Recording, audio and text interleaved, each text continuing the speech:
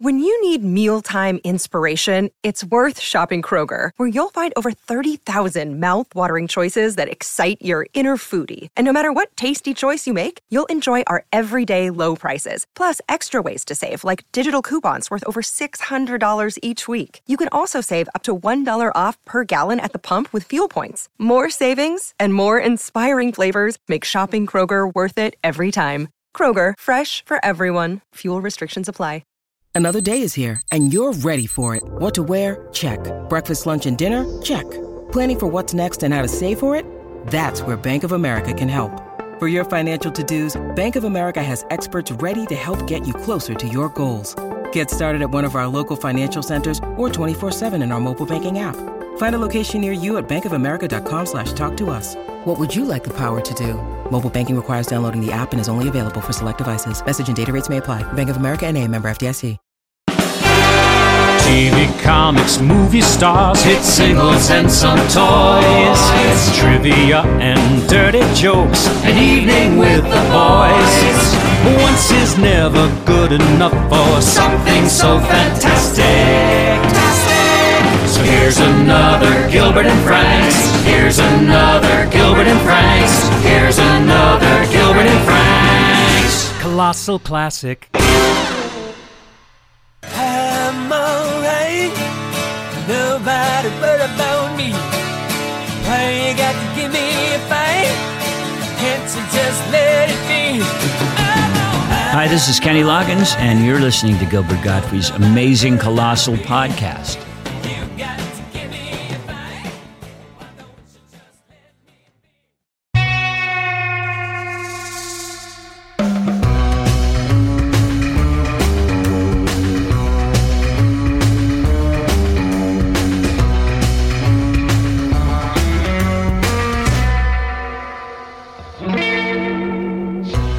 Hi, this is Gilbert Gottfried, and this is Gilbert Gottfried's amazing Colossal podcast with my co-host Frank Santopadre. Our guest this week is back for a return visit because he's a great raconteur, a wonderful entertainer, and because we were hoping he'd bring us a little Danish or some cake or something. He's an occasional actor and director, a multiple Emmy-winning comedy writer and producer, and the creator of an iconic television comedy, the long-running Everybody Loves Raymond, a show that took home an impressive 15 Emmy Awards, and I was never on it once. He's also the creator and host of two terrific docuseries about his love of food and foreign cultures. PBS, I'll Have What Phil's Having, and the Netflix hit Somebody Feed Phil, a show that takes him from Bangkok to Buenos Aires in currently filming its third season. In a busy and prolific career, he's worked with Tom Hanks, George Clooney, Norman Lear, Martin Short, Carl Reiner, Robert Mitchum, Elaine May, and even former President Bill Clinton, among dozens of others. But more importantly, he knows where to find a good egg cream. We're thrilled to welcome him back to the show direct from his sold-out appearance at Weinstein's majestic bungalow colony. If you can love a man, we love Phil Rosenthal. I can't believe you got me to come here after that intro of all the things I've done. And I'm here. Hello, Philip. Wow, what an impressive thing. You even recognize the Danny Rose reference in the... I love it. Majestics. That's my favorite Woody Allen movie. Yeah? Broadway Danny Rose. It's a great one. I think of all of them. When I think of my favorite, I think it's, if you've ever been in show business at all, I think you know that there's that side to it. Yes. And you love him for having embraced that side. And it's kind of a love letter to that side of show business. Oh, yeah. It really is. It really is. We did a whole episode about it. You did? Yeah. With? Yeah. We did it just ourselves. We did a shorter episode. So you like it too? Yeah. Yeah. And we had Will Jordan here. Yeah. Great. And Joe Franklin was here. You know, my Morty Gunty lived in my town.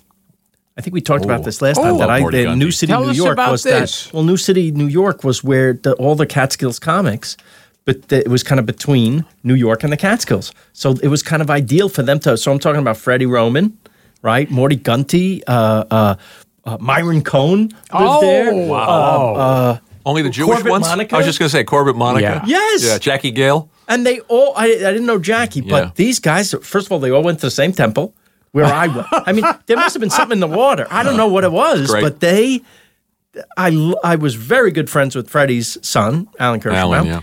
And Morty Gunty had a daughter, Lori Gunty, who I was friendly with in high school. She was a year or two behind me. But then she went to Hofstra University and met my wife now, Monica, and they're best friends. Wild.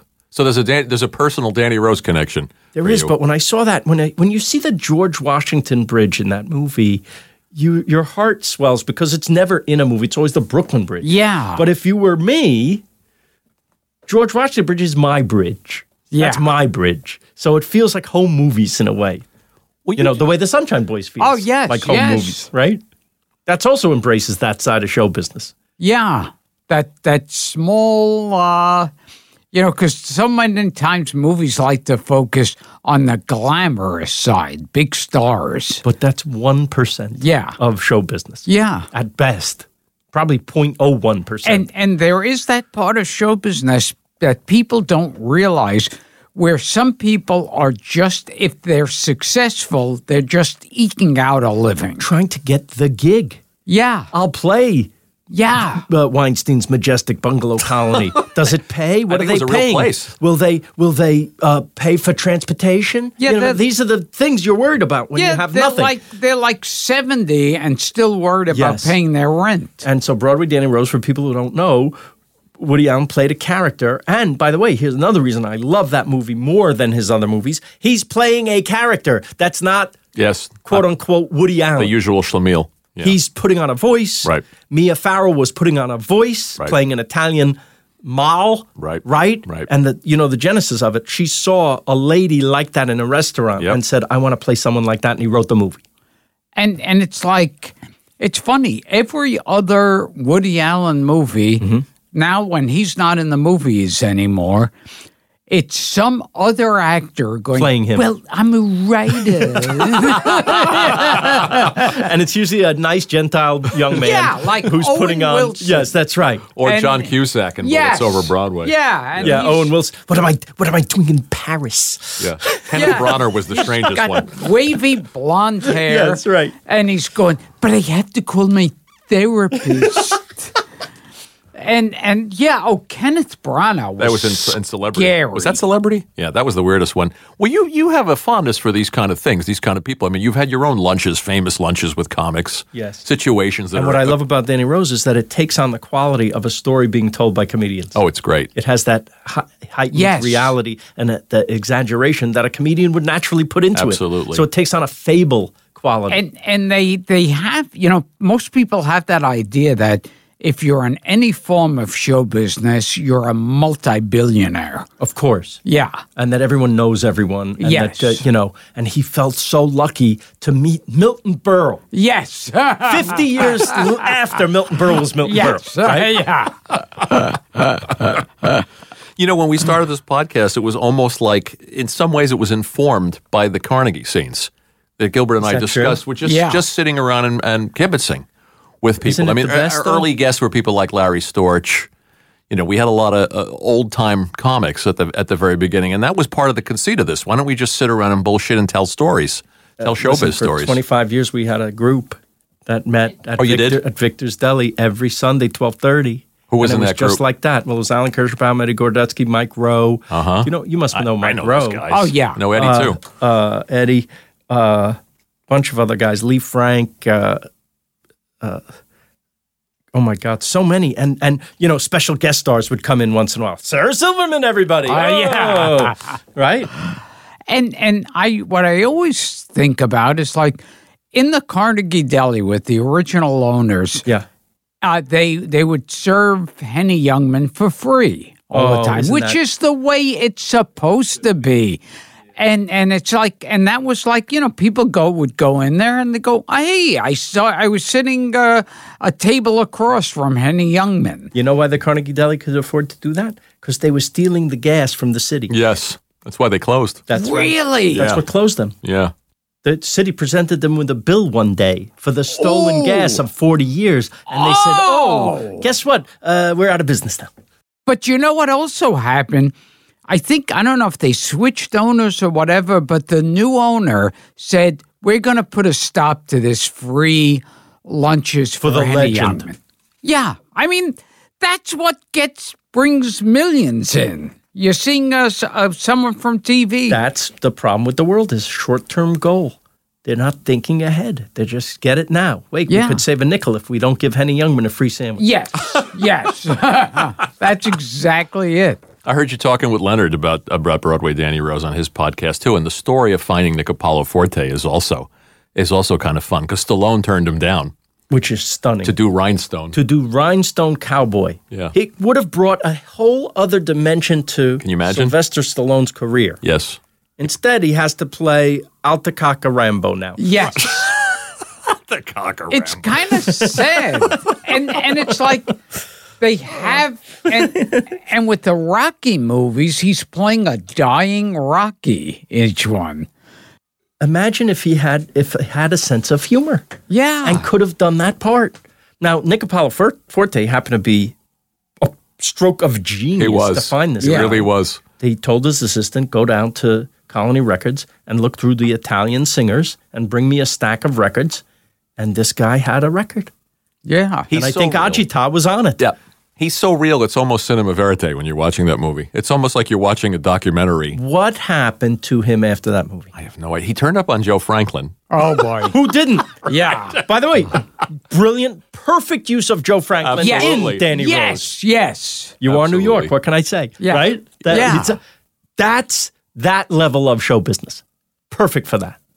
Yeah. He nailed it. Everything you could get in that New York Midtown area where we are right now.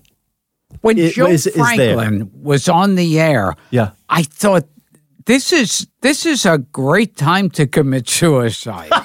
Was 3 in the morning, time of the night, right? And this zero budget joke, and like there'd be an opening montage of photos of him with Bob Hope and Jerry Lewis and Bing Crosby, and on the show there would be house painters.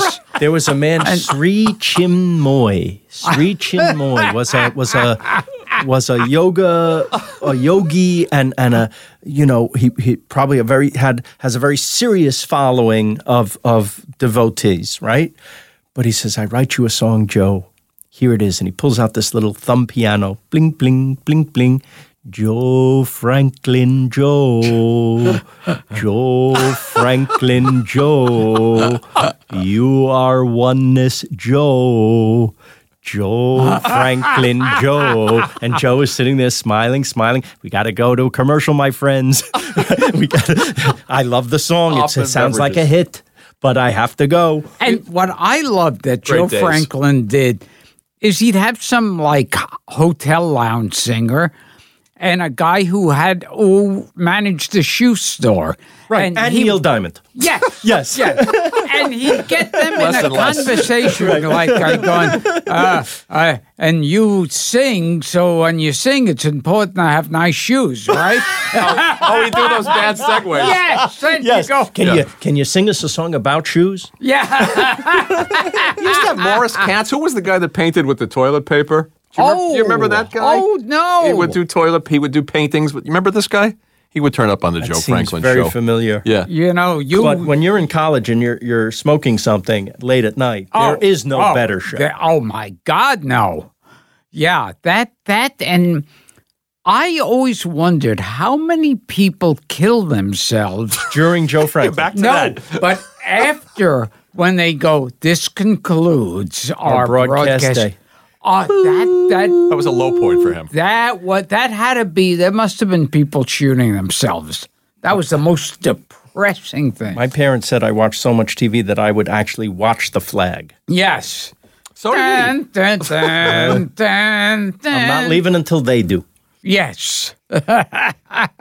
And then, Yeah, and then you wait for it to come back. yes. These kids don't know how lucky they are.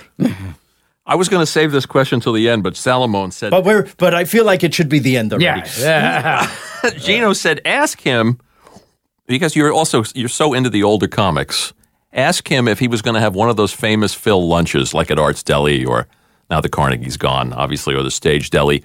Which 3 Golden Age comics would he invite? Oh. I think I know one. Who? Well, your favorite, the great one. Jackie Gleason. I would have Jackie Gleason and Art Carney There you go. because that was the biggest influence on me as a little kid.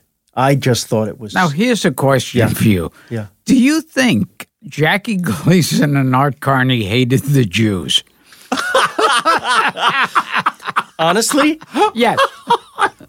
look at the credits for Where that did you show. get that? I just assumed. Marvin Look at the Marks, credits for Sandy that show. Spear. Yes. Remember when Red Fox, that's a famous story, Yeah. Oh, Sure. yes. fired them all. And then I want all black writers now. And he got the first script because these people, not that they're black, or they had not written for TV Yeah. before. Okay, he just wanted them because they were black, and he was going to make a statement. And he read what they did, and he said, "Where are my Jews? Bring me my Jews back." Yes. So maybe they did hate them, Art and Jackie, And Jackie. but they sure work with them. Yeah. They wouldn't have had a show without them. But didn't Walt Disney have Jews also working? I heard that was a fallacy, that Neil Gabler wrote a whole book and researched it a good book. extensively, and there's zero proof that Walt Disney was an anti-Semite. Didn't you find out years later that Art Carney liked Raymond and you were thrilled Yes. to know that? Yes. So there's one Jew he liked. Oh,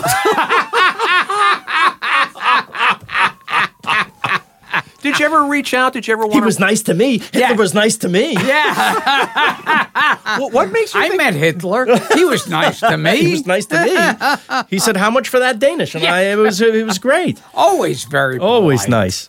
What makes you think Gleason and Carney were? I just assume so. Because they're Irish? They're Irish, yeah. I don't know. Or just Gentile. Although my wife is Irish, and there is a case to be made. Yes, yeah. Now, Bob Hope hated the Jews, didn't he? Bob and Bing. All these people depended on them, Yes. right? Maybe that's Maybe why the they resentment. hated them. But listen, I know Jews who hate Jews. All the Jewish heads of networks don't Yes. want Jews on the network. Oh, yes. Well, you're casting Raymond. I was told, listen, don't be too ethnic. What do you mean? Wow. Well, Brett Garrett, Doris Roberts, we would like you to go non-ethnic ethnic. What the hell does that mean? And They said, so like if you're casting the father, can you do a non-ethnic ethnic? I'm like, I don't know what the hell you're talking about. And then it turns out that Peter Boyle is the perfect example of a non-ethnic ethnic. That's fascinating. Yeah. That's non-ethnic ethnic. Wow. So it says New York without saying Italian or, God forbid, a Jew. And I heard Interesting. too that when Mary Tyler Moore was creating her show, she was originally supposed to be a divorced woman. That's right. Yes. And what the producer said to her, no divorce. One thing the public hates are divorced women and Jews. That's hysterical. And this guy was probably divorced and a Jew. Yes, absolutely. I always wondered if that's how Costanza, Larry David's alter ego, became Italian. Every on single Seinfeld. person, I hate to blow this for people. Yeah. Every single person on that show was Jewish. Yes. Yeah. And every depiction of the families were all Jews. Jerry Stiller and Estelle Harris playing what Italians. they called them. I don't care what their names are. All Right. Jews. Costanza- Everyone on Raymond, the family, this was Jewish. There's a famous saying, write Yiddish, cast British. Yes. It's Because- like the Costanza family were the Jewish Of family course. you could ever Who's meet. Jerry Stiller, for Christ's sake? Because they're funny. Yes. And Louis Dreyfus was like the ultimate Jap playing, Elaine Bennis, Jews are funny. I'm sorry. That's just how it is. That's how it Jews is. I had lunch. I got to have lunch with Carl Reiner and Steve Martin. They're close friends. They filmed lots of movies together, and we're having lunch. And I don't know how this came up, the 2,000-year-old man, and how funny it was. And I don't know, Jewish came up. And I said, I think, what would the 2,000-year-old Gentile be? And Carl Reiner says, we're here with the 2,000-year-old Gentile. And he points to Steve Martin. Is it true that you were alive 2,000 years ago? And Steve goes, I don't really remember very much about it.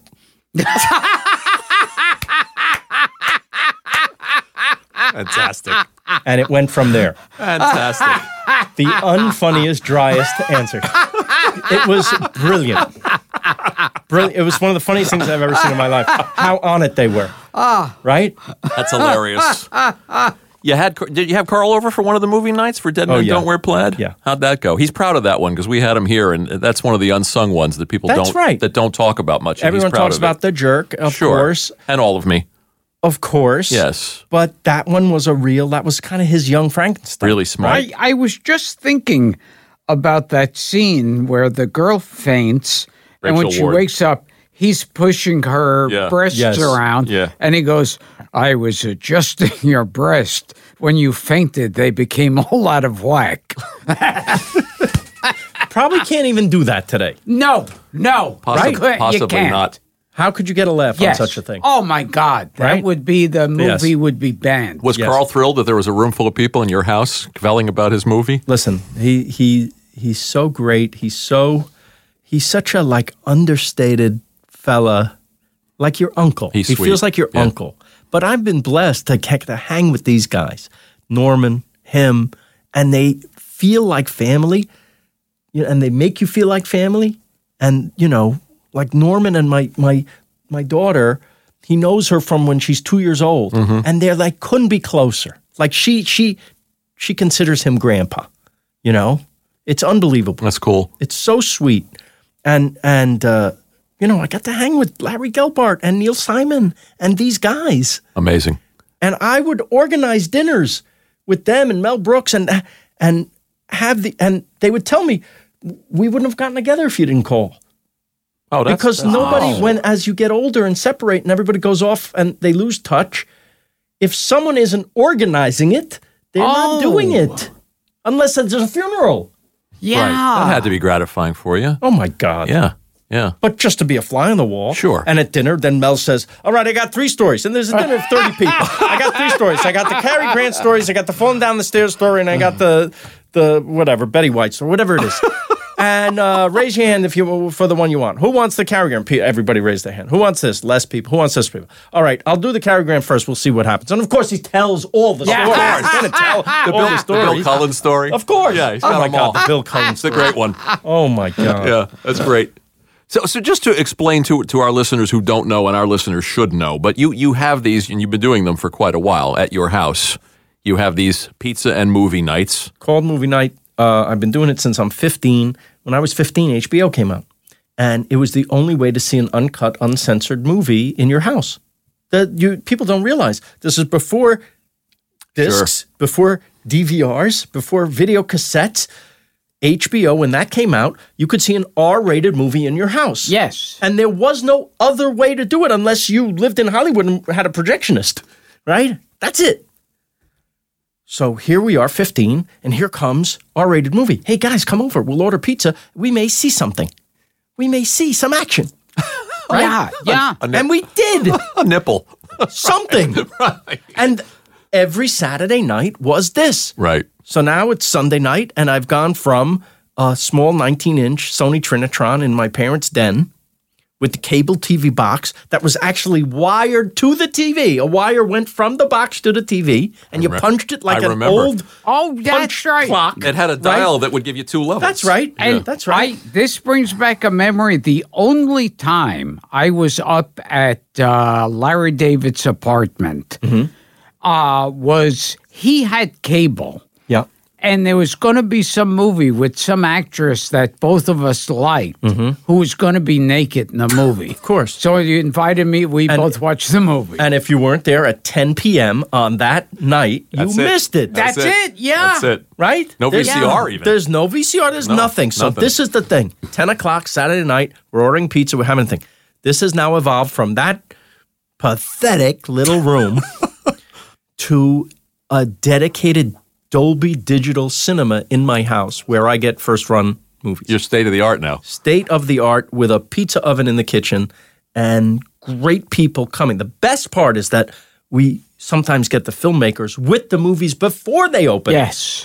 They think that we're creating Now, but here's the buzz. thing. Yeah. I think movies now, I mean, it's the death knell. Yes. They're like, it's meaningless. True. Theaters are like, I mean, if someone said, "Hey, we got a big part for you in a movie," Yeah. I feel like a movie. It's like It's not your like house it will was. soon be the 5th largest theater in Los That's Angeles. right. It's not like it was. And Yeah. by the way, most of the stuff we show are these little movies Right. that you would have been the staple of the 70s or the 80s. It would have been what we would all go to see.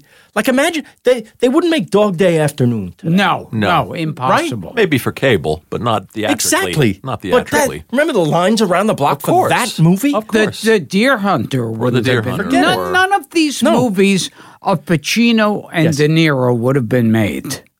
By the way, Pacino and De Niro today are doing a movie for Netflix. Yes. There you That's go. Yes. Scorsese's next movie is for Netflix. There you Yes. go. Right? And thank you, they're going to let it be in the theater for a few weeks before. And Right? it's like what always gets me is when they say it's in the theaters, but they say it's playing on TV at the same time. So why would you go? Yeah, why put your shoes on? Why spend $100 for your Yeah. family? They're not going to do it. It's insane. So they only make superhero movies. Because those are the big people think they're really getting their money's worth. It's like straight plays on Broadway. It has to be really, really, really special Pulitzer Prize winning thing. Otherwise, people for that money, shouldn't we see a big musical with costumes and sets? That's it. Yes. Also, those big action movies that aren't dialogue dependent play well in foreign countries. Oh, yeah. So- They're not. They forgot about us a And- long time ago. yeah. It's all for China now. Yeah. And I see these movies, I mean, some that I remember, and I go, oh, none of these would be in a theater. Or a character study, a movie like Serpico. Forget it. Or something like that. Yeah. The Sunshine Boys? Yeah. Yeah, never. Sunshine Boys. Never. Oh, there was Neil Simon I mean, who's going to pictures. laugh like that? No, you're not going to, you can't have it. Broadway, Danny Rose. Look, Same Woody thing. Allen can't get the movies out. There might be another reason for that, but Sure. it's a stupid reason. Yeah. It was happening anyway, even before. Well, yes. Yeah, I do wish he would slow down, actually. Me too. Like take a year or two between, but he's doing it for him. And Yeah. and comedies completely out of going into theaters.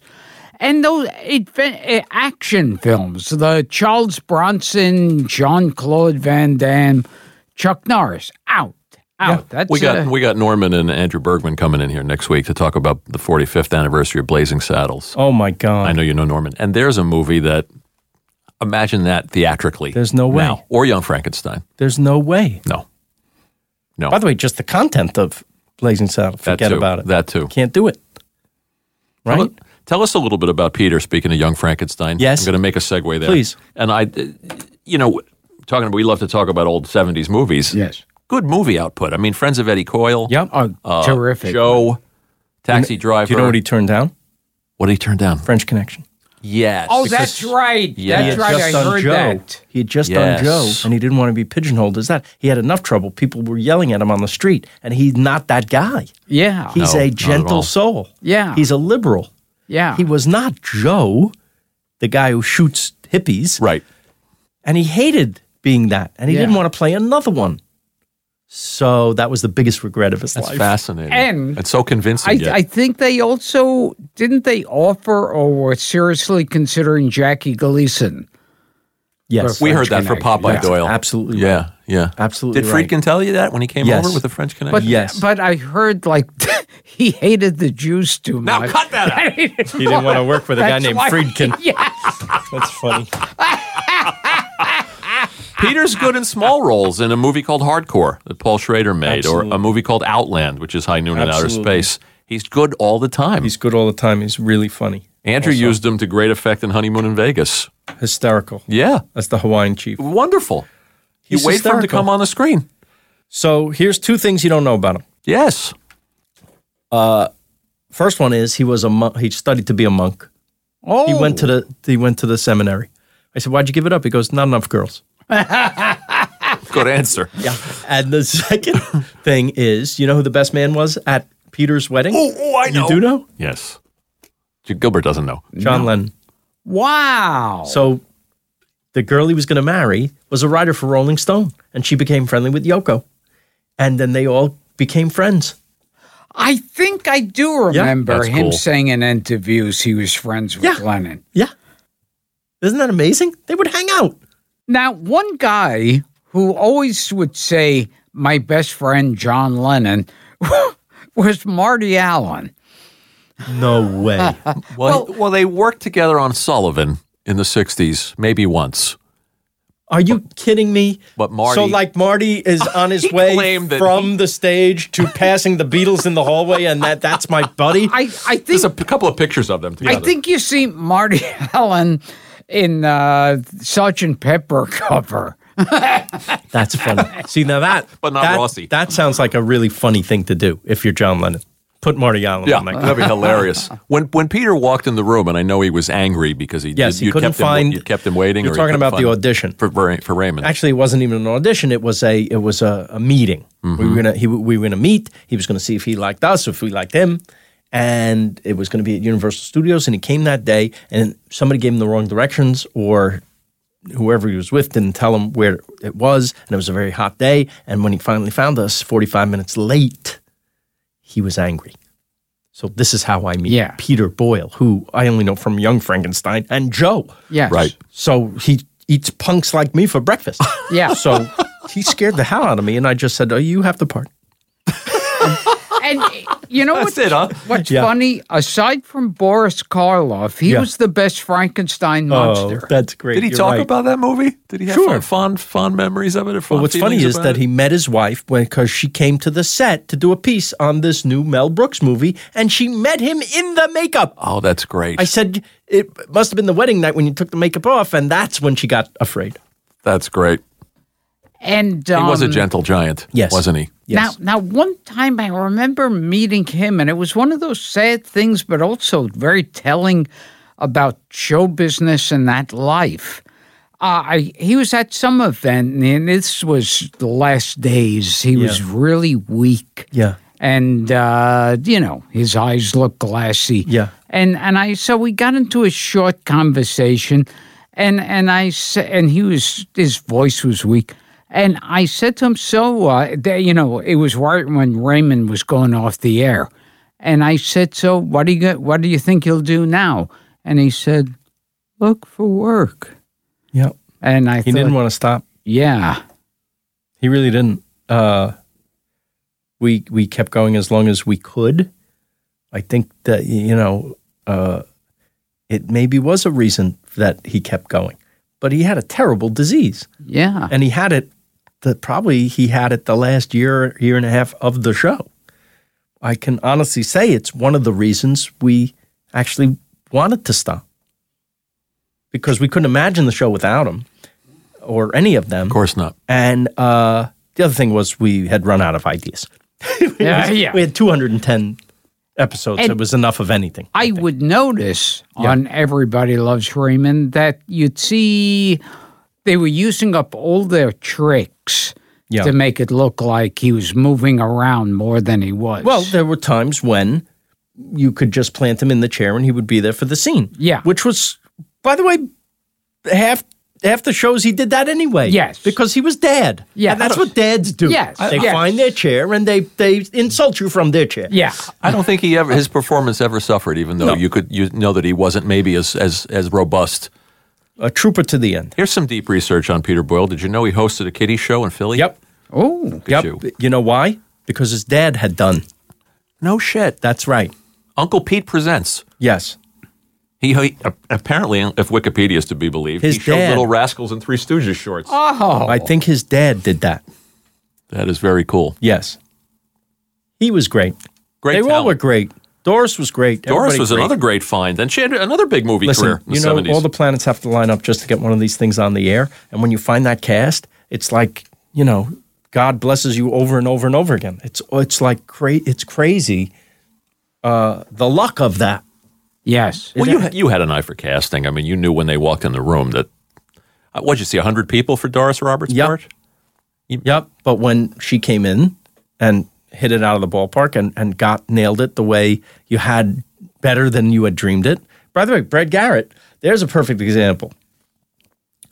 Ray in real life, his real brother, who said everybody loves Raymond, was jealous, was a real police officer. Yeah. And the reason he was so jealous from birth was that he was shorter than his younger brother. Yeah. That hurts. Ray's older brother in real life, shorter than Ray. So I think that's genius. Let's look for that. And we're seeing all the short actors in town. And then this talking tree came in the room, Brad Garrett. And with that voice, everybody loves Ray. We fell over laughing. This was way better than what we had dreamed of. That's great when that happens. That happens too. That's great. I love watching the show too because I love seeing actors like Phil Leeds and Len Lesser and these older character actors. Couldn't wait to use them. Oh, I couldn't I'm sure, wait because to put them you in. love this. Goes back to Danny Rose. You have a fondness for those people. I love them. I love that they bring their entire lifetime of shtick with them. Yes. Yeah. Or their face, like Phil Leeds' face. Who has a better face than that guy?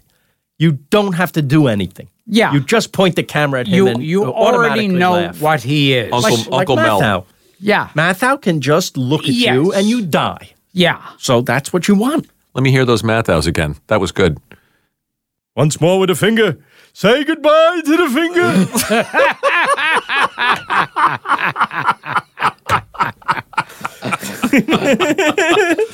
Now, I love them so much. The Mathau films would never be made now. No. You mean like The Laughing Policeman or Charlie Varys? Because you would say to the studio head, look at his face. And you're just going to laugh just from his face. Well, we don't, who cares about that? Yeah, they would say. Get Johnny Depp for it. Get and a then giant, bring it back. Can you have a guy fuck a pie? Yeah. That's a show. Yes. That's a show. By the way, Doris turns up in Taking a Pelham 1, 2, 3. Who doesn't? Yeah. She's in A Heartbreak Kid. She's in Honeymoon Killer. She had a hell of a huge career. Broadway career, yes, too. she did. She did. And they were great together. What chemistry. That's amazing. How everything clicked.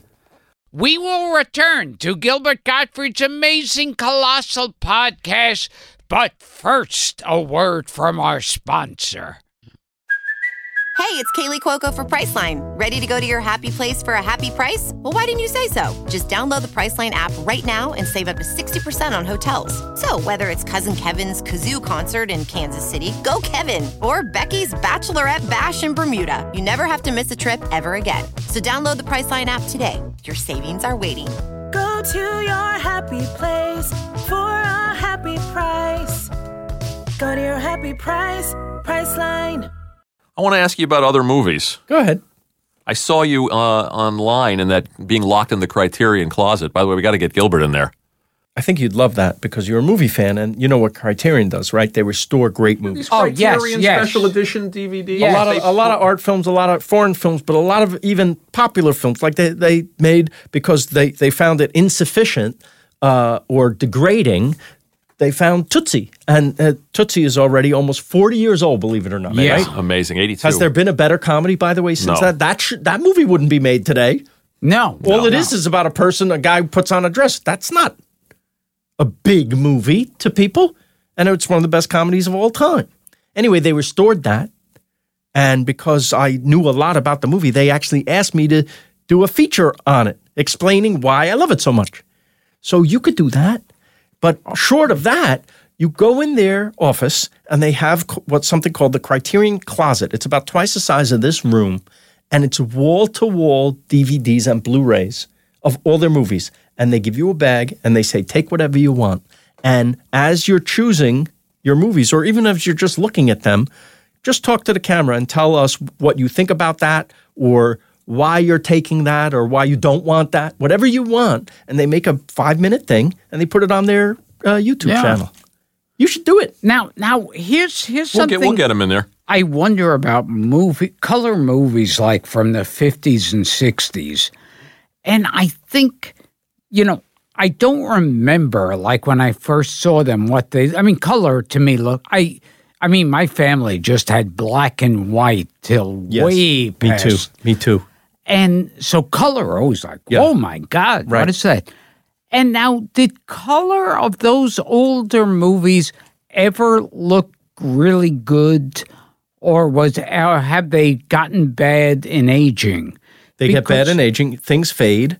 And part of what the Criterion people do is restore them so that they look brand new. Because like some of these color films that pop up on TV, you go, boy, those are weird colors. Well, they're faded. Yeah.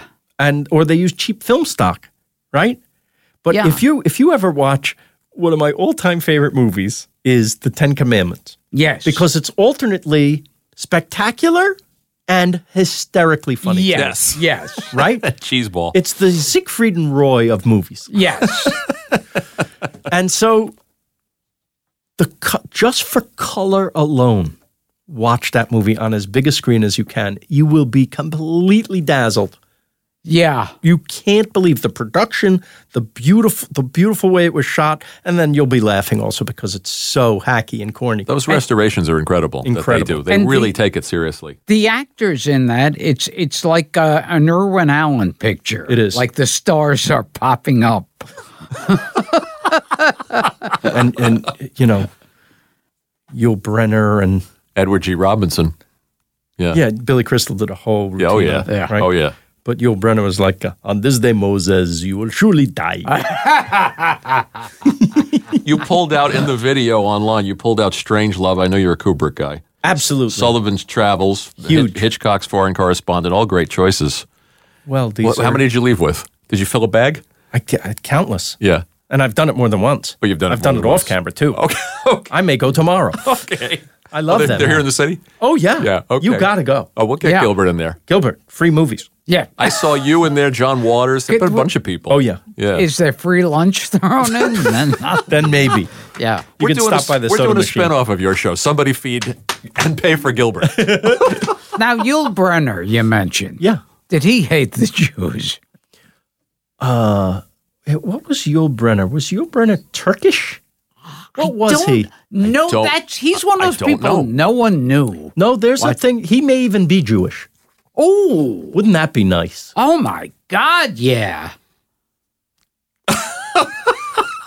We got to see. No son of Hebrew slaves will ever be king. I think if only there was a device that we could look it up. Yes. Yul Brynner. Should we take a look? Up if I say he's not. I think I'm going to. I'm we'll betting talk on amongst Turkish. ourselves while Phil looks up Yul Brynner's heritage. Okay.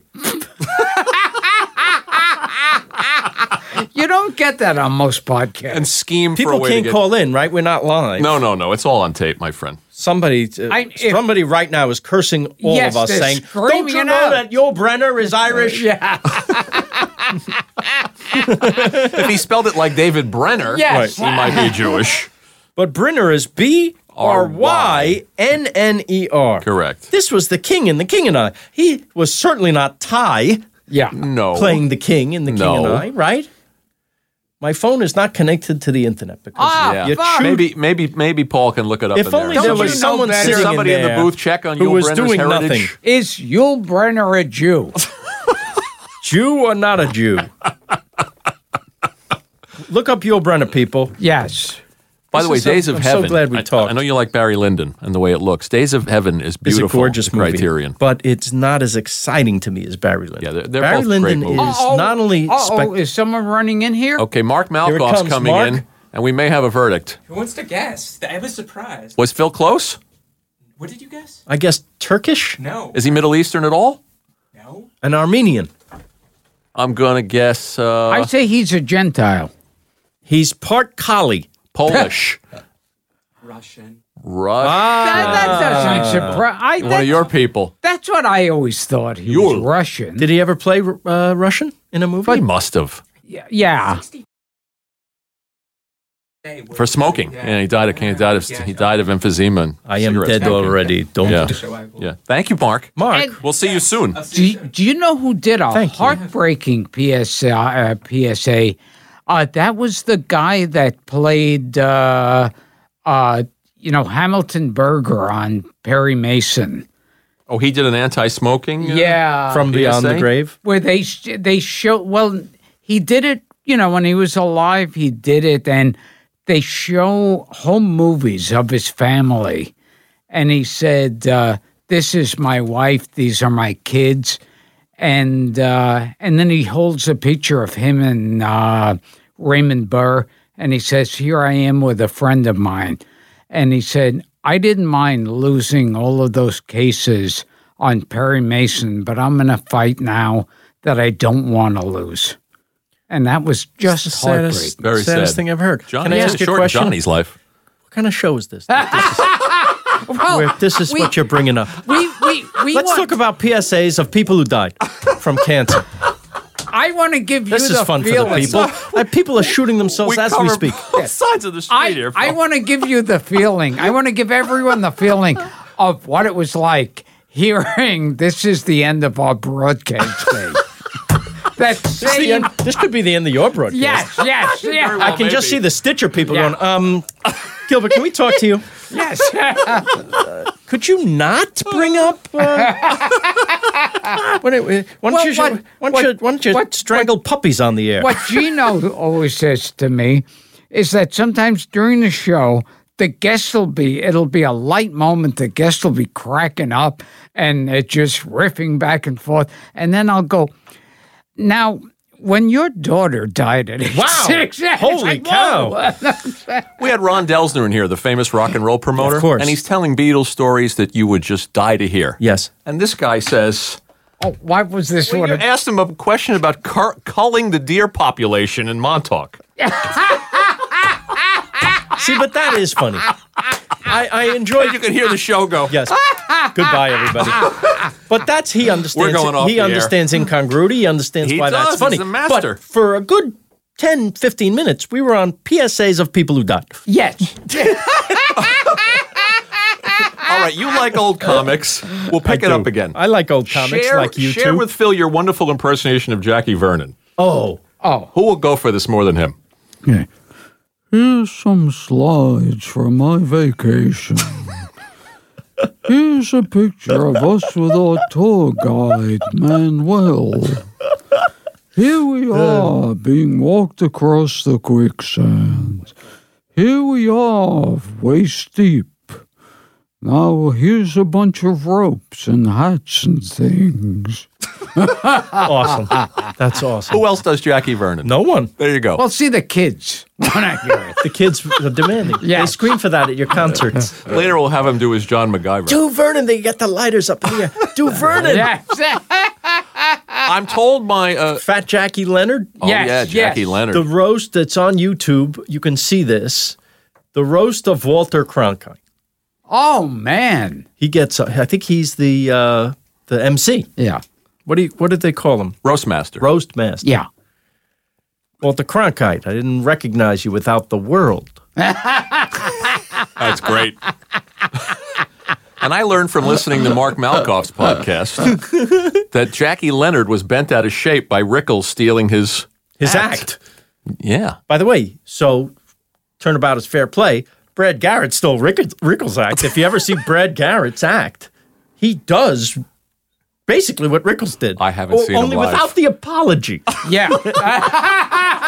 So he's a totally hateful individual. No, he's fantastic. Yeah. He's, I haven't seen him people going expecting, shy put upon Robert from Raymond are shocked and walk out of the show because he's literally insulting them.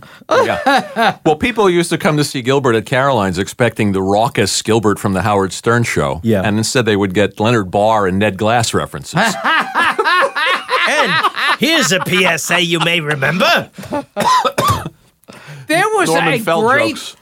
This one I recommend. There was a great PSA the Stooges did.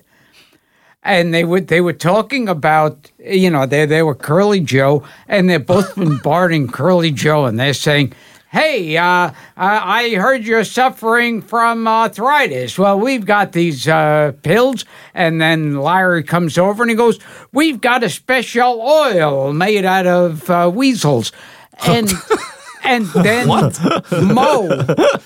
looks into the camera and goes, double talk, sure.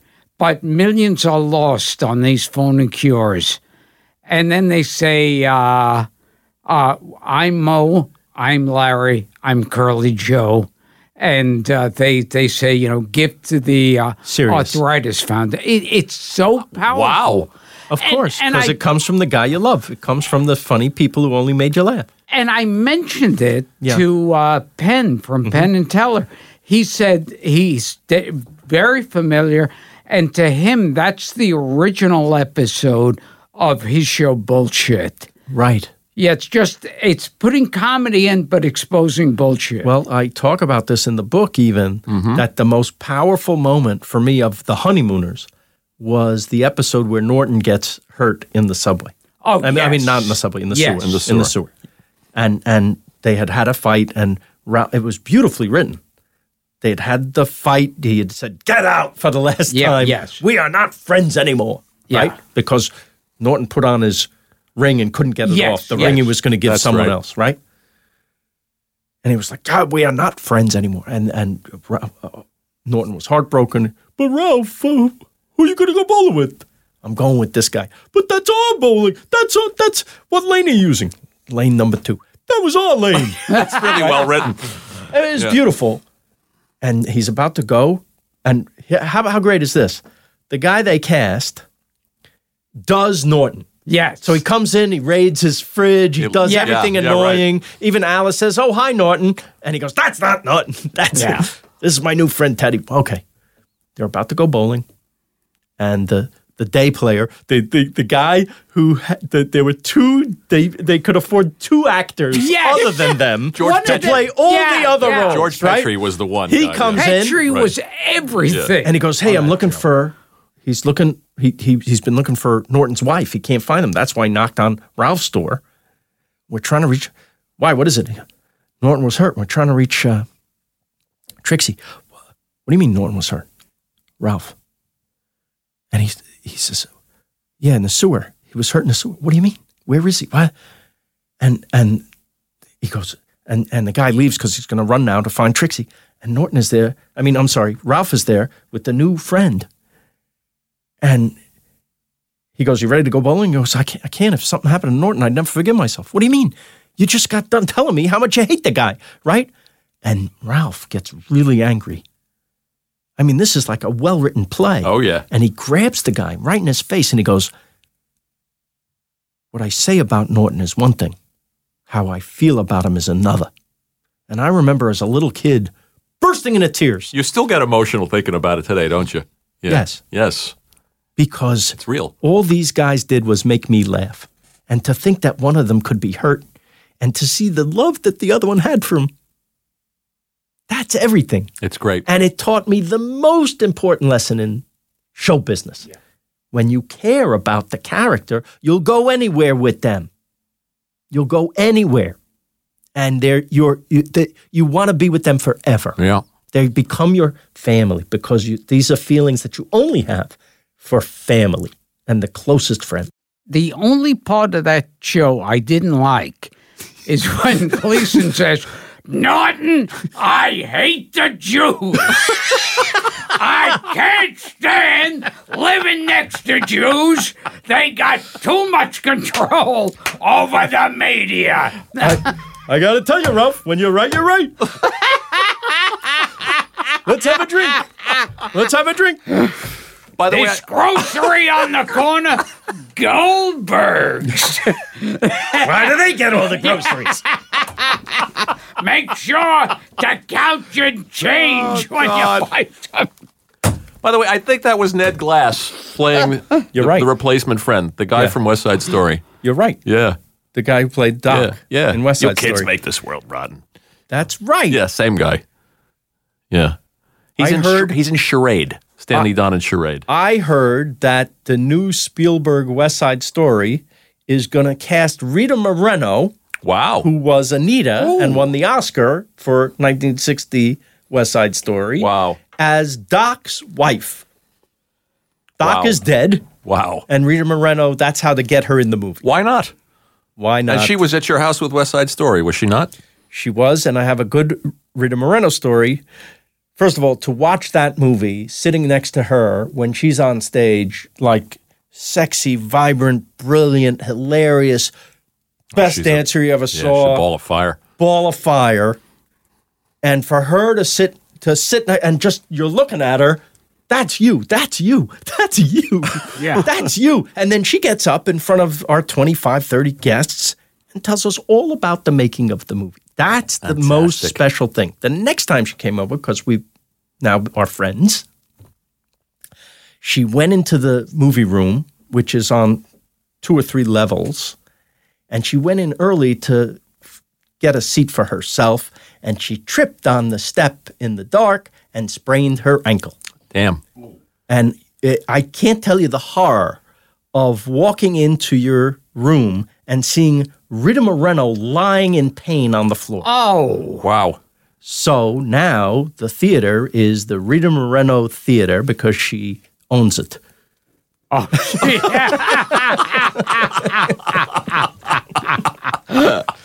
She was doing my friend Mike Royce and Norman Lear's show at the time. Yes. And the next day, We know Mike. Mike called me and said, "You broke my star." It's like you broke my Rigoletto. from Yes. The Odd yes, Couple. yes. Very good. Another favorite. Another favorite. Another favorite. How great were those guys? The greatest. Is there a Rickles story? There is. Okay. There's always a Rickles story. The first time I meet him, I'm at a restaurant, and I happen to know Peter LaSalle, who's a wonderful guy. He produced the Johnny Carson show and then David Letterman show. Do you know, have you ever met him? No. The loveliest man. Anyway, he's friendly with Rickles for many, many years, and they come into the restaurant, and they come over to say hello. And it's Don Rickles. Yeah. And this is when Raymond, I guess, is popular and still on. And he goes, this is the guy who created the show. And Rickles goes, thanks for all the calls. So first thing he says, and I die laughing, right? And my friend Lou Schneider is a writer and a comedian, and he was a writer on the show. And he says, Mr. Rickles, I just want to say, he goes, what's your name? And he goes, Lou Schneider. And Don Rickles smacks him in the face and says, another Jew. And I look at Lou like, you've been knighted. Yes. You've been, never washed that face, right? I can't believe, we are dying laughing. We can't believe this is happening. Rickles goes now, insults us a couple more times and goes and sits down. We can't believe it. We can't believe we got to meet Rickles, and he slapped you in the face, and he insulted me, and he insulted you, and the waiter, send over one of these, we were at a Spago or something. Send over the smoked salmon pizza to him from us, please. He's sitting in the other room, whatever it is. And we continue our meal. And halfway through our meal, all of a sudden I feel something next to me, and I look, it's Don Rickles. Yeah. He's now sitting next to me for no reason. And I go, oh, hello. He goes, richest guy in the world, you send over a pizza? Where are the entrees? What a thrill.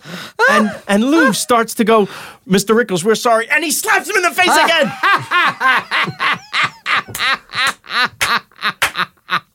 It was like we were in a show. It was the greatest night ever. And we became friendly after that. And we had dinner. We had things.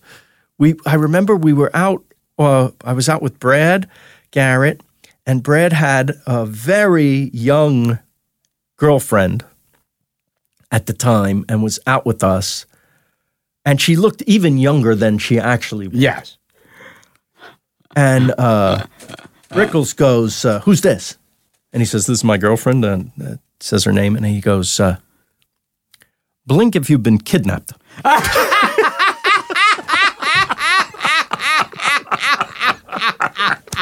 Gold. Nobody funnier. Oh, he was wonderful. Right. Well, we know, listening to your interviews with Mark, that you used to stay up in bed watching those old Carson shows and watching those Rickles I had a appearances. my parents had a 5-inch Sony black and white with the antenna, and I would sneak it into my room, and I would sneak it into my bed under the covers because it was way past my bedtime, 11:30. But goddamn, I was not going to miss Johnny Carson, especially when Rickles was on. Rickles. Again, pre-VCR, you couldn't tape it and watch it the next day. There was no YouTube to see the great Rickles segment that was on the night before. You yeah. either saw it that night or you had to wait for Best of Carson.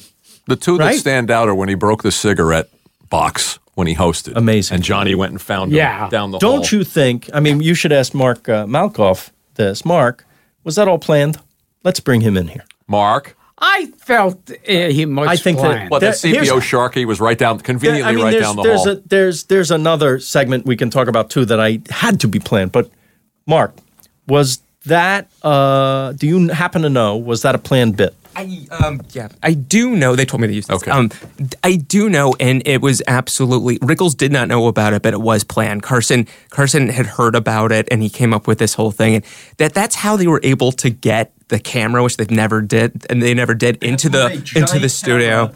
Through that door and across the hall into the next door. Right. All these things had to be said, otherwise it would be 20 minutes of. Can we get in there? I want to mention one thing that I found interesting. The actual, when you see it now when it's played, it cuts to the actual camera of CPO Sharkey, and you see. But on the original broadcast Mike. Oh, sorry. But of the original broadcast on The Tonight Show, because I've seen it, it's actually just that one single camera, and you never see like that other shot. Right. But Carson, knew it. I could never tell. I went back and forth. I could never. I always felt that one famous one where, Dean Martin and George Goebel and I guess Bob Hope. That struck me as a bullshit one. I didn't think so, really? No. I thought that was... Doesn't Dean flick his cigarette in George Goebel's... You thought that was planned? Yes. I didn't think so. I felt like George Goebel's line that ever in quotes, I feel with like... With the tuxedo and the brown shoes. And I thought, I bet you that's a line he does in his act every night. I think that was written and delivered perfectly, but maybe not the cigarette, putting the cigarette in his drink. What about the geisha girls with Rickles? That is completely set up. Yeah. Why? Because if you're doing the massage scene, why is that pool there? Good question. There's no reason for that pool to be there other than to dump Rickles into it. That's right. And I didn't know that until Phil. I never thought about that because there's so many spontaneous moments on Carson's show. That. It's too expensive to build an extra thing that you don't need for decoration. I never thought of that. There's a giant tub there. Yeah. For the sole reason of putting Rickles into it. But nobody thinks that because they're too busy laughing that Rickles went in the water. Thank you, Marky. Wow. Mark, you left already. Look how he runs away from me. That's all right. That's Mark is you should tell people, the leading He's expert been on this show. Yes. Of Johnny Carson. Yes. All things Carson. He's been on this show and he will be again. I don't know why. And he played me a clip. Sooner than you think. He played me a clip at the end of our interview together of you and Mark. Yeah. Carson doing a joke and mentioning me in the joke. Wow. Yeah. Very nice. What was the joke? Well, do you remember the joke, Mark? Come back in here. Hey. We keep running him like a monkey into the other room. Back in your cage. All right, come out of your cage. Here's a peanut. Tell us a story. Here he comes again. Okay, come here. Give him a cookie. I don't remember the joke was something about the Emmys. Okay, no, it was definitely about the Emmys, and I think it was him talking about because it was just the week before. I got in trouble. Yes, it's when you got in trouble for the Emmys. And Carson was just saying, applying that you probably wouldn't be working for a long time, something like that. Yes. When I showed you that clip, I could not. I can't describe your face to the audience. Yeah. I mean, you were in complete shock. Your jaw dropped, and you just can we watch it again? Can we watch it again? Yeah, I never knew Carson knew who the hell I was. There you go. Yeah, I was never on the show. Okay, now run back. More Carson. I'll be back in 2 questions minutes to come. Back in the cage. Now I want to think of shit to keep running him in here. I'm not appreciated. You are appreciated, especially for your running skills. I appreciate you, Mark. Now, I told you the story. I told you my Carson story last time, right? Yeah. Okay, yeah. So you don't have to. But is there a share story? We will return to Gilbert Gottfried's Amazing Colossal Podcast after this. There is a share story. Ray Romano, in the early days of his life, delivered futons. And for some reason, he thought we would be impressed if he told us that he delivered a futon to share. And we said, oh, was she nice? Oh, I don't know, because she wasn't there when I delivered it. I said, wow, you are a master storyteller. What a great story. You should just get up at parties and tell that story. And we made fun of him for the rest of his life for this story. So I'm out with Ray and Lou Schneider and our wives, and we're at a restaurant, and Ray gets up to go to the restroom, and we happen to notice at that moment, 3 tables behind us is Cher eating in the restaurant. And we're like, oh my God, how do we do the futon thing with Cher? What do we got to do something. And Lou Schneider, I said, see if she'll stop by. So Lou goes over there and says, listen, I don't know if you know the show Everybody Loves Raymond, but she goes, oh yeah. She goes, well, Ray always tells this story about delivering a futon to you when he was like in his 20s. And if you could just stop by and say anything you want about it, it would be so great. And when Lou came back to the table, before Ray got back, he told us, I have no idea if she's going to do it or not. I mean, she seemed to not, but she was with people and everything. And so we forgot about it. It was a shot. Mm-hmm. And we're eating, and all of a sudden, Cher is standing next to us at the table. And she goes, Ray, and he looks up, and he says, yes, I want you to know, that futon sucked. And she walks out. That's great. Is that fantastic? Just the way you wanted her to be. Isn't that fantastic? Delivering on cue. How great is she? Fantastic. I mean, I love her the rest of my life, right, for that. I wrote one more down. Will Ferrell? Oh, my God. We did, Ray hosted SNL. And he was allowed to bring me and Mike Royce to SNL to help make him comfortable. And we actually wrote a couple of sketches that got on the air, which was the thrill of a lifetime. And I don't know why. Because that show meant so much to you, too, when you were young. It's our childhood. Yeah, We grew up when I was 15 when it premiered, and Ray, too, this was the fulfillment of a lifelong dream. It was to host or just beyond in any capacity SNL. So this is the years of Will Ferrell and Jimmy Fallon and Horatio Sands. And these guys, I was like, hey, you want to go get something to eat? And they go, what do you mean? Well, you want to go? We were so thrilled to be here, and nothing's happening tonight. They don't even start writing the show until like Tuesday night, right? They do an all-nighter. So it's Monday, and I say... He was on it. You were on it. Oh, yeah. Worst season ever. He was in a cast. Oh, no, I remember. Yeah. Of course. It wasn't the worst season ever. For 8 minutes. No. But listen, I don't have to tell you, it's a miracle that anything is ever funny on that show, considering the way they do it. Yeah, it's insane. The production week is crazy to me. I don't understand it. Anyway, so it's Monday night. I say, you want to get something to eat? And they go, like what?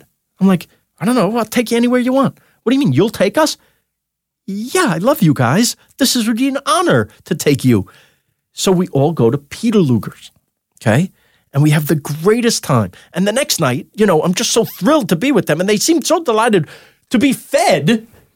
Like no one has ever done this. Yes. You've had giant stars in here. They don't take you to dinner? No. Nothing? I remember they would have parties after each show where we'd all go to a restaurant, a nice restaurant, and each person has to pay for their meal. Oh, no. Yes.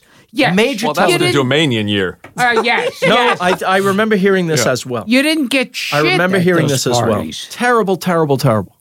So it was my honor to do. I mean, I was thrilled to do it. So the next night I'm ordering Chinese food. So we become friendly. The very next week after we have this wonderful, wonderful week on SNL, Ray and I take our children to Disneyland in California, okay? And we go out to you take a boat even out to this Huckleberry Island, whatever it is. What is it? Davy Crockett's Land like or something. I don't know. Anyway, I have to use the restroom, and there's one toilet in the bathroom and one urinal in this log cabin-esque bathroom on Davy Crockett Island. And I go in there to pee. And from in the stall on this island, in this tiny bathroom, I'm hearing this. Oh, God! Jesus Christ! Oh, my God! And it's getting worse and worse and worse. And I think someone is fucking dying. Someone is dying. And now Ray has to go in after me. And I'm like, Ray, something's going on. I don't know if you should go in there. He goes, what do you mean? I really have to pee. I said, listen, there's somebody, I think, having a heart attack in the toilet. And he goes, oh, how bad could it be? And he goes in there. And he comes out, and he's white-faced. Ashen, like, should we call 911? The door opens. It's Will Ferrell. Oh, shit. He must have seen through the crack.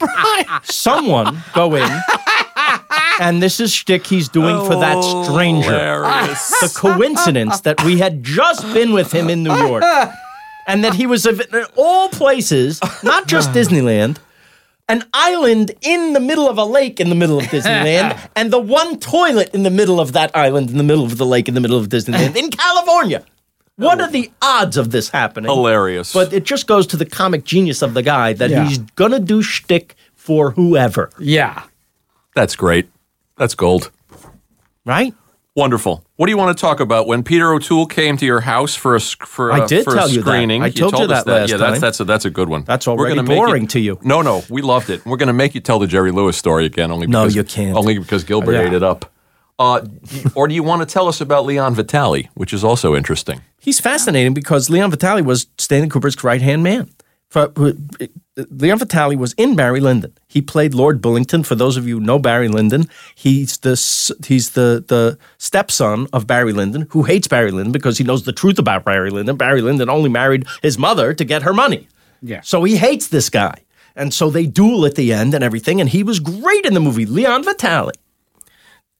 Leon Vitali was so enamored It's fascinating. and in awe of the genius of Stanley Kubrick that he gave up his acting career to work for Stanley Kubrick for the rest of Kubrick's life. Isn't that wild? So Gilbert? that means every single piece of development, every movie, he was the guy. I Googled him, and he's everywhere. He's in The Shining. He's on there. the set. He he's everywhere. cast the little boy out of thousands. Yeah. You can imagine how meticulous Kubrick was at every aspect of making a movie. He was the on-set wrangler for the boy. He trained every actor for Full Metal Jacket. There's a horrific story in this week's Hollywood Reporter about an actor who was supposed to be the drill sergeant that Kubrick kept waiting for a year and kept him rehearsing with Leon Vitali over and over and over, but then gave the part to Lee Ermey. Wow. Ooh. And this guy was suicidal. He then gave him a tiny role in the film. But the way he was treated was awful. I think I know the actor you mean. We should have Leon on the podcast. Leon is great cinema history. There's a documentary he's before you have him on called Film Worker that I believe is on Netflix. That's right. And it's about the sacrifice that Leon made of giving up his own life and career in the service of a genius, of probably the greatest filmmaker who ever lived. And we got to get him. All the way through The Shining and Full Metal Jacket and the last one, Eyes Wide Shut, which he has a part in. The greatest stories, the most unbelievable. I mean, there's nobody like Stanley Kubrick, and Leon Vitali knows all the stories. He's in L.A.? He is in L.A. Did you extend an invite to him to come to the house and show something? Leon has been to my house several times. Oh, he has? Not just for Kubrick movies. By the way, he came to Full Metal Jacket with Matthew Modine. Great. Wow. And they both told Kubrick stories about. I mean, I can't get over it. When there's a restoration of the film, they go to Leon because Leon knows. Leon knows that Kubrick was calling the theater operators and the projectionists to make sure that it was being shown in the right aspect ratio. Oh, geez. Yeah, that's how. Because when you think about it, you make a movie, and if they show it wrong, they're not seeing your movie. On the same vein, I worked with Matthew Modine in Funky Monkey. Will you have Gilbert over for Funky Monkey Night? I want you and Matthew. to tell me all the Funky Monkey Who else stories. is in it? The best review I ever heard of that movie was, because everyone hated it, one review was just one line. It said, Matthew Modine once starred in a movie made by Stanley Kubrick. That was the whole review. Oh, my God. That's awesome. That hurts. That is awesome. Wow.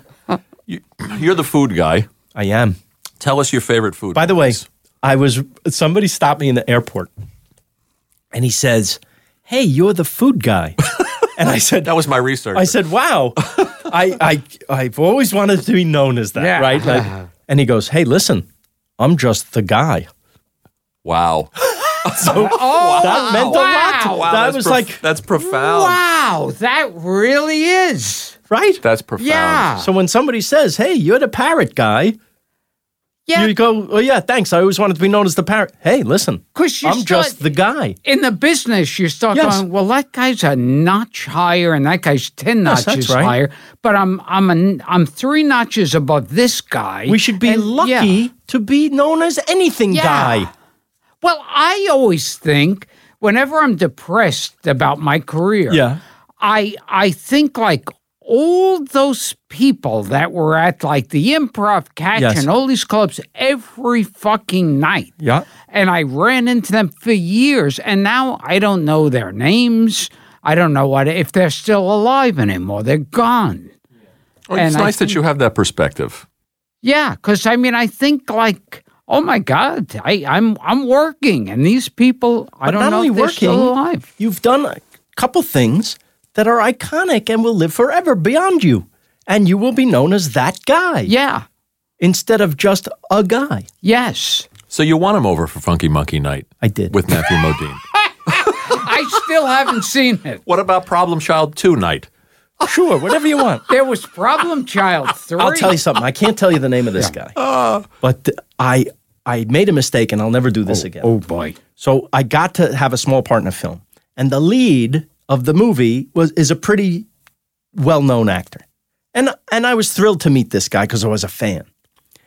And one of the things I'm able to say to somebody that I admire is, hey, you want to come over for movie night? Right? Yeah. Because now we're going to be friends. That's how I make friends. Yeah. Listen, we use whatever we can. Yes. Yeah. I'm not handsome or charming, so I have a movie night with pizza. Maybe you'll like me. Oven. Maybe you'll like me. You got a pizza oven.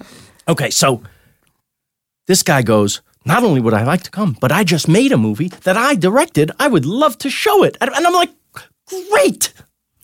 The movie starts. Everyone's thrilled that this actor is there. Yes. It's horrible. Ooh. I mean, awful. Even if I told you this man's name and told you the name of the movie, you've never heard of this movie. Yeah. Oh. For very good reason. And it's so bad. And when it's over, everyone is like, oy. And he leaps to the front of the room and says, any questions? Oh. Oh. Always know what movie you're showing. Yes. Well, that's a valuable lesson. We've all been to screenings like that. Right. Public screenings like that where people But sneak not out. when it's a friend and a thing and friends. And there's nowhere to go. You can't sneak out of your own house. So I had to, break the ice. How did you get so-and-so to be in the movie? Oh, yeah. Oh, my God. It was awful. Apropos of nothing, there's an actor you worked with in the Italy episodes of Raymond that I always liked. David Proval. David Proval was in The Sopranos. Yes. He was a very tough gangster, he's horrible, great gangster, meanest, toughest guy. I thought, wow, he was so fantastic. What an actor. I wish I could work with him one day. And I'm watching The Sopranos, and he gets killed in The Sopranos. And I jump out of my chair, and I go, he's available! And we got him. He plays a great scary guy. He's in a plays- movie called Nunzio that's very good. Oh, I didn't know that movie. Indie film that's a favorite of Scorsese's. He If you was, can find he it. was awesome. Yeah. He played Stefania, the beautiful Italian Wonderful. girl's father. I love those episodes. I told Thank you. on email. It's a little like Local Hero. The cynical guy goes and falls in love That's right. with the place. The place he's enchanted by. So you know what came from that episode? Somebody feed Phil. Because what I saw happen to Ray, the character that I wrote, happened to Ray, the person. And Ray really And I saw said that. He really said, I'm not interested in other cultures? That is the exact thing he said. Yeah. Unbelievable. I asked him, what are you It's doing like a for your Gilbert line. hiatus? What are you doing on hiatus this year between season 1 and 2? He goes, I go to Jersey Shore. And I said, that's nice. What, you ever been to Europe? He goes, nah. I said, why not? He goes, I'm not really interested in other cultures.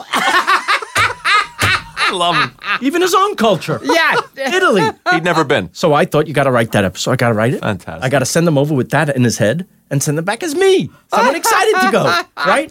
And it took years to get him on a plane. He didn't even want to get on a plane. He didn't want to go anywhere. So that was the actual episode, was about him getting woke, right? It's great. It's and touching. then I saw it happen to him, to the point where this summer he's texting me from Sicily. Phil, you got to try the pizza down here. It's unbelievable, right? You handled it so well too. When he goes and he gets the slice, and he kicks the soccer ball with the kids. It's really we all get those moments, lovely. but we get them in the tiniest thing can change your life, right? To suddenly understand, oh, this is what traveling is for. This is why you go. And as you've said many times, that's why you do the show, because you want to share what you've experienced with other people. It's what you do. This is why you're sitting right there, is because you want to turn people on Absolutely. to stuff you like. It's what drives us. That's good. That's all we do, is try to connect with people. If you're not driven by something like that, it's hard to get out of bed. But listen, that's all the show is for me. It's not really about the food. Yeah. Well, let's talk about the show before we get out of here. You're doing season. We have to leave? You're doing season 3. I know Gino hooked up with you for what, the episode? Yeah. I heard he brought food to the set. He's a genius. Yes. Because he brought not ice cream, custard, frozen custard. Yes. To the show. I'm not even allowed to tell you what city we were in when he did this. Oh, okay. Because I'm not allowed to divulge. Netflix, for some reason, thinks, next summer when this comes out, you're going to remember that I said this. I think I already said it, so I'll trim it. Whatever. Yeah. You can say it. I didn't say it. So you're doing a 3rd season and 3rd and 4th. 3rd and 4th. Fantastic. Wonderful. 10 episodes we're filming. Wonderful. Yeah, I'm excited. Listen, we were nominated for an Emmy this year. Congratulations. Which I was so thrilled about, because what are we? We're a tiny little show on Netflix that seems to have hit. It hit a chord. I get letters and emails and DMs from around the world. As you should. Saying that people traveled because they watched that show. Nothing could make me happier. It's great. People send me 2-year-olds. They're 2-year-olds imitating me, which is a little insulting. But it's very sweet. You must get it all the time. Yeah. You have little kids imitating you? Yeah. Is that hilarious? Don't you love it? No, I've been asked to stay away from little kids. That I understand also. Yeah. We were talking about, I was telling them about the New York episode. You went in search of the best pizza. Who doesn't? In New York. You're sitting here with two pizza now pizza that's mavens. something that drives me crazy is people always say to me, oh, New York, that's the best pizza on the planet. And I think I live in Manhattan.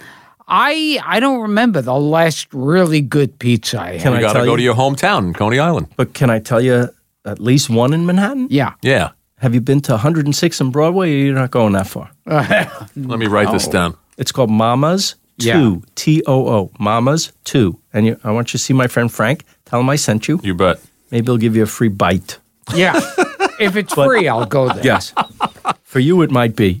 Because I'm telling you, it's really, really super good. The other great one, and by the way, I would have filmed there if it was open when we because the two, made the show. I was saying, in Gilbert and Dara, the two you picked were two in Brooklyn, one in Coney Island. That's right. Another one in Brooklyn, and then the one in Jersey. The one in Jersey is like off the charts, crazy great. It's called Raza. Gilbert, we'll do a road trip. It's 7 minutes on the path. Come on. You can go to Raza. I'll take you. Let's go. I'll even pay for you. Sold. I'll even pay for the subway fare. Now he's in. Now, do any of the pizza guys do that thing of twirling the dough in the air? I've never seen a professional, like real person do it. I used to see that all the time. When I Yes. was a kid growing up in Brooklyn, I would see them swing it. It would like go around like a flying saucer in the air way up, and they'd catch it. You know, it's part of show business. Yeah. I think it goes back to when pizza was invented. Do that in the window. you're going to get attention. Yes. You're going to get people in the store. Oh, it's smart. There's no real reason to do it. It was amazing. They could have been on TV, these guys that swung the door. Listen, there are pizza makers who think that handling the dough too much actually hurts it. Oh. Right? That you want to leave a little air in so it gets that nice, that beautiful crust that with they're concerned about, they'll say, look at that whole structure. Right? Where you see the little webs of dough and the hole, the air, that's important because of crunch and feel. Mm-hmm. All this goes into it. Gil, but everybody likes something Do you else. love pizza? What food makes you excited? I don't know this about you. Geez. I've never really seen you get particularly enthused about food. Whenever someone's paying for it for me, I'm usually happy. You would have been so happy in my parents' house. The cuisine of our house, yes, was cheap. Yeah, yes. Whatever was on sale. That was what are we having? Whatever's on sale. Same with my upbringing. And I remember there were certain brands that you would never see in our house. Those would be the more expensive. We'd never see that. By the way, talk about cheap show business people.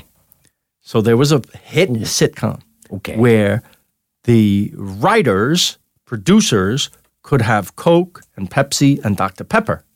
And the PAs had to drink Shasta, Waldbaum's. Oh. How about that? Oh. I was on a show where a memo was passed around. My hand to God, this was a hit sitcom. On the sitcom, a memo went around the office. A hit. We noticed some of you are putting milk on your cereal when you come in the morning. The milk is for coffee. The cereal is for snacks. Oh. We do not provide breakfast for you. Please do not put milk on your cereal. Oh! Wow. And I literally, it went through me like a knife. I said to myself right then and there, if I'm ever lucky enough to have my own show, we're going to have milk on our cereal. Good for you. And we had the best craft service in town. Bless Legendary. your heart. Yes. That's half the point of doing a television show, right? Of course, it's free food. Right. Yes. What else is there? Listen, you'd be in a room writing. It can be a long, long day. The only sunshine coming in is the menu. I remember, like on certain sitcoms that I did guest spots on Monday when they'd have the first read-through, that was the best day. They'd have like lox and bagels and everything. Not everybody. You said the food on Hollywood Squares was good. Oh, very good. Yeah. They'd have a great lunch on Hollywood Squares. That was a great show. Because that lunch was the best. I don't give a fuck whether it's funny or not. But how are the jokes? Terrible. But the lunch. I'm not letting you out of here until you tell me the best egg cream in New York. Because first of all, the PBS show where you make the egg cream for the Japanese people, hilarious. Thank you. That was unplanned. Really funny. I didn't know what to do with these people, and I didn't even think the scene was going very well because there was such a language barrier. Really great. And I had an interpreter and everything, and it was quite awkward, actually, until this moment where I said to the producers, why don't we wrap it up? I'll say goodbye. And I said, so nice being with you. Thank you. And I don't know why I thought to ask the patriarch of the family, this grandpa, what do you do for fun? Because he was kind of quiet the whole time. Yeah. He goes, we have champagne night. I said, really? What's that? He said, I like champagne.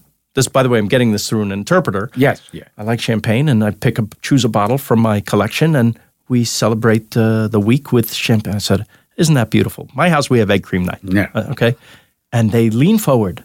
This Japanese family, the women are in kimonos. Oh, it was great. And in English, they say to me, what is this egg cream? Oh! And I laughed because I've never heard the word egg cream come from a Japanese person. and I said, well, it's some milk and some chocolate syrup, and you stir that.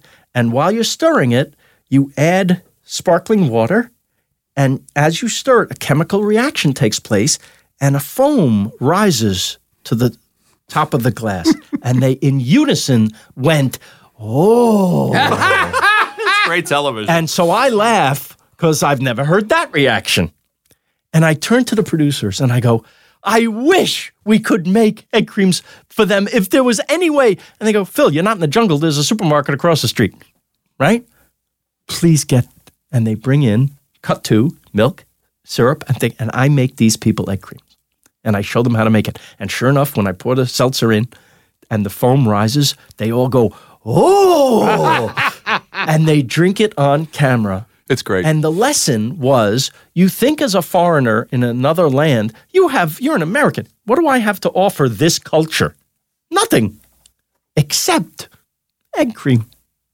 We all have something. You think you have nothing to offer, you do. That one woman sipped it, and you could tell she was horrified. Well, the bubbles. She was drunk. You know what got happened? to her. The bubbles went up her nose. I see. And so she went, ooh, but then looked at me when she saw I was looking at her and gave me the okay's big smile sign. I'll show you the clip. Yeah, it was adorable. Eisenberg's on the Flatiron District. Great. Has a great egg cream. Well, they know what they're doing. Russ and Daughters. Russ and Daughters. And I what took, about Sammy's Romanian? Great. Yeah. By the way, Sammy's Romanian, they leave you the seltzer on the table. They give you the whole thing. They also leave vodka on the table And for the you and a schmaltz. block of ice. Yeah, like the... You've been there, right? That was, Many times. yes, the old days of growing up. You ordered a malted, and they'd fill the glass and give you that metal Extra cup. pitcher. Yeah. Yes, Oh, Because yeah. it wasn't an They never do exact that. science. Oh, yeah. And they knew there was going to be some extra, so why not give the customer that extra? Yeah, they never do that. It's such a psychologically great thing to do. They'd rather dump it down the sink than give it to you. It's true. It's true. What's with people? You ever go to Musso and Frank's and have a martini? Years ago. They give you a sidecar Yes. with an extra martini in this little glass jar next to your martini. And you think you got a free one. And you love them. And it happens to be the best martini. Have you been to the 83rd Street Luncheonette on Lex? You can sit at the old fountain. Oh, You can sit on the old stools and the that fountain great? and get an egg cream, which makes it taste better. Because course you're it actually does. in that. You're in that Don't you environment. love diners? You're- There's not that these things are dying. They're dying. Diners and Coffee delis are shops dying. We have to going away. support these things because these are Absolutely. It's how I want to eat most of the time. That's Yeah. what I want. I want a sandwich. I want a hot dog. Really, a burger. And I agree with you that Ratatouille is a wonderful movie about food. It has It's a the best perfect movie. It has the best moment about food, if not life, ever in a movie, it's which just- is when he bites this food, the critic who's been a jerk, who happens to be Peter O'Toole, Peter by the way, O'Toole. and he flashes back to childhood. Because that's everything in life. That's all we do is try to chase that feeling of childhood in every field and everything we do. It's true. We don't even know that we're looking for that, but we do why it. we're doing this. Yes, because it's fun and it reminds you of playing with your friends. Yeah. Right? Did you get to go to the park this time and sit on your bench? Of course. You and Monica? Of course, Good. every time. Wonderful. Wonderful. People can figure out what we're talking about if they watch Somebody Feed Phil. And if they're not watching it, what the hell's wrong with them? Exactly. So we'll plug it. When does it come back? Probably in the summer, but you can see all of them. There's 18 episodes And they're between great. that and I'll Have What Phil's Having. They're all on Netflix. And I hope you watch and I hope you'll write to Netflix and say, you people don't even know what you have here.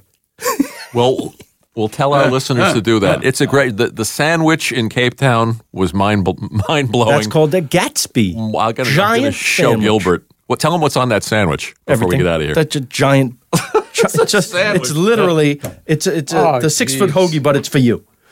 With French fries on the With fries sandwich. on the sandwich. Yeah, it's pretty great. So we'll tell them to watch Somebody Feed Phil. Find your feature, Exporting Raymond, of course, which is a lot of fun. Get the book. You're lucky you're funny. You can get an audiobook of it. It's very nice. It's like having me in the car with you for 7 hours. Yes, and if they want to hear the 3 Jerry Lewis stories, they're going to have to go back and listen to your first episode. Yes, because that is a classic. Thank you. I've almost run out of cards. Look, What you shall have a we lot take of him out cards. with? How about treating him to another one of your wonderful impressions of older comics? I love this. How about a little Jackie Mason? Oh. This will make him happy. And this person over here is thinking, oh, you're so much better than I am.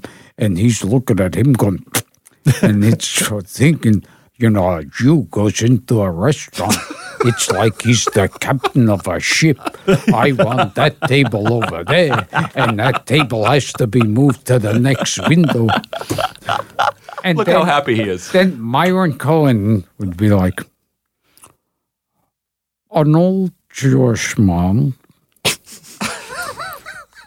He is working in the same company for 45 years.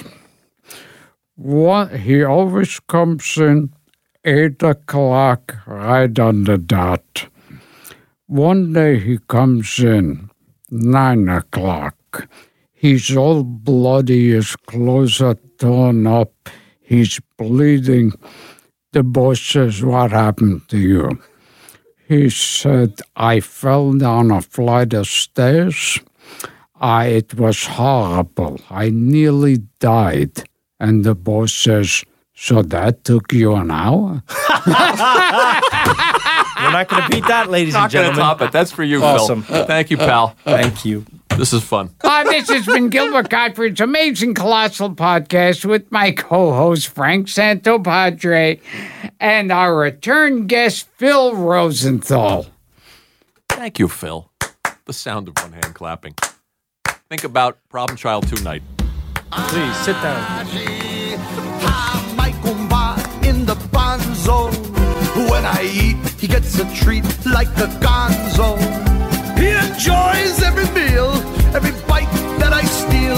Achita, my kumba, in the bun zone. Some people like their pizza, some people like a sofrito, and others like hot pepper on everything they eat. You hunger with a woolly to taste some bacala. Then all at once you think, will I answer to Goomba? My lovely, lovely woman, I hate to see her cry. But when I start to manja, get the evil eye. My woolly's getting stronger, the hell with my Goomba. Then I get it from my woman, Keda Botsanaskyata. Achita, my Goomba, in the barn zone. When I eat, he gets a treat like the gonzo. He enjoys every meal, every bite that I steal. Achita, my Goomba, in the barn zone. Tasty veal and peppers with linguine on the side. I know it gets confusing, you just cannot decide. But if you cross your Goomba, there is not a place to hide. So think about the Lavanza with that little man inside. Achita, my Goomba, in the barn zone. When I eat, he gets a treat like a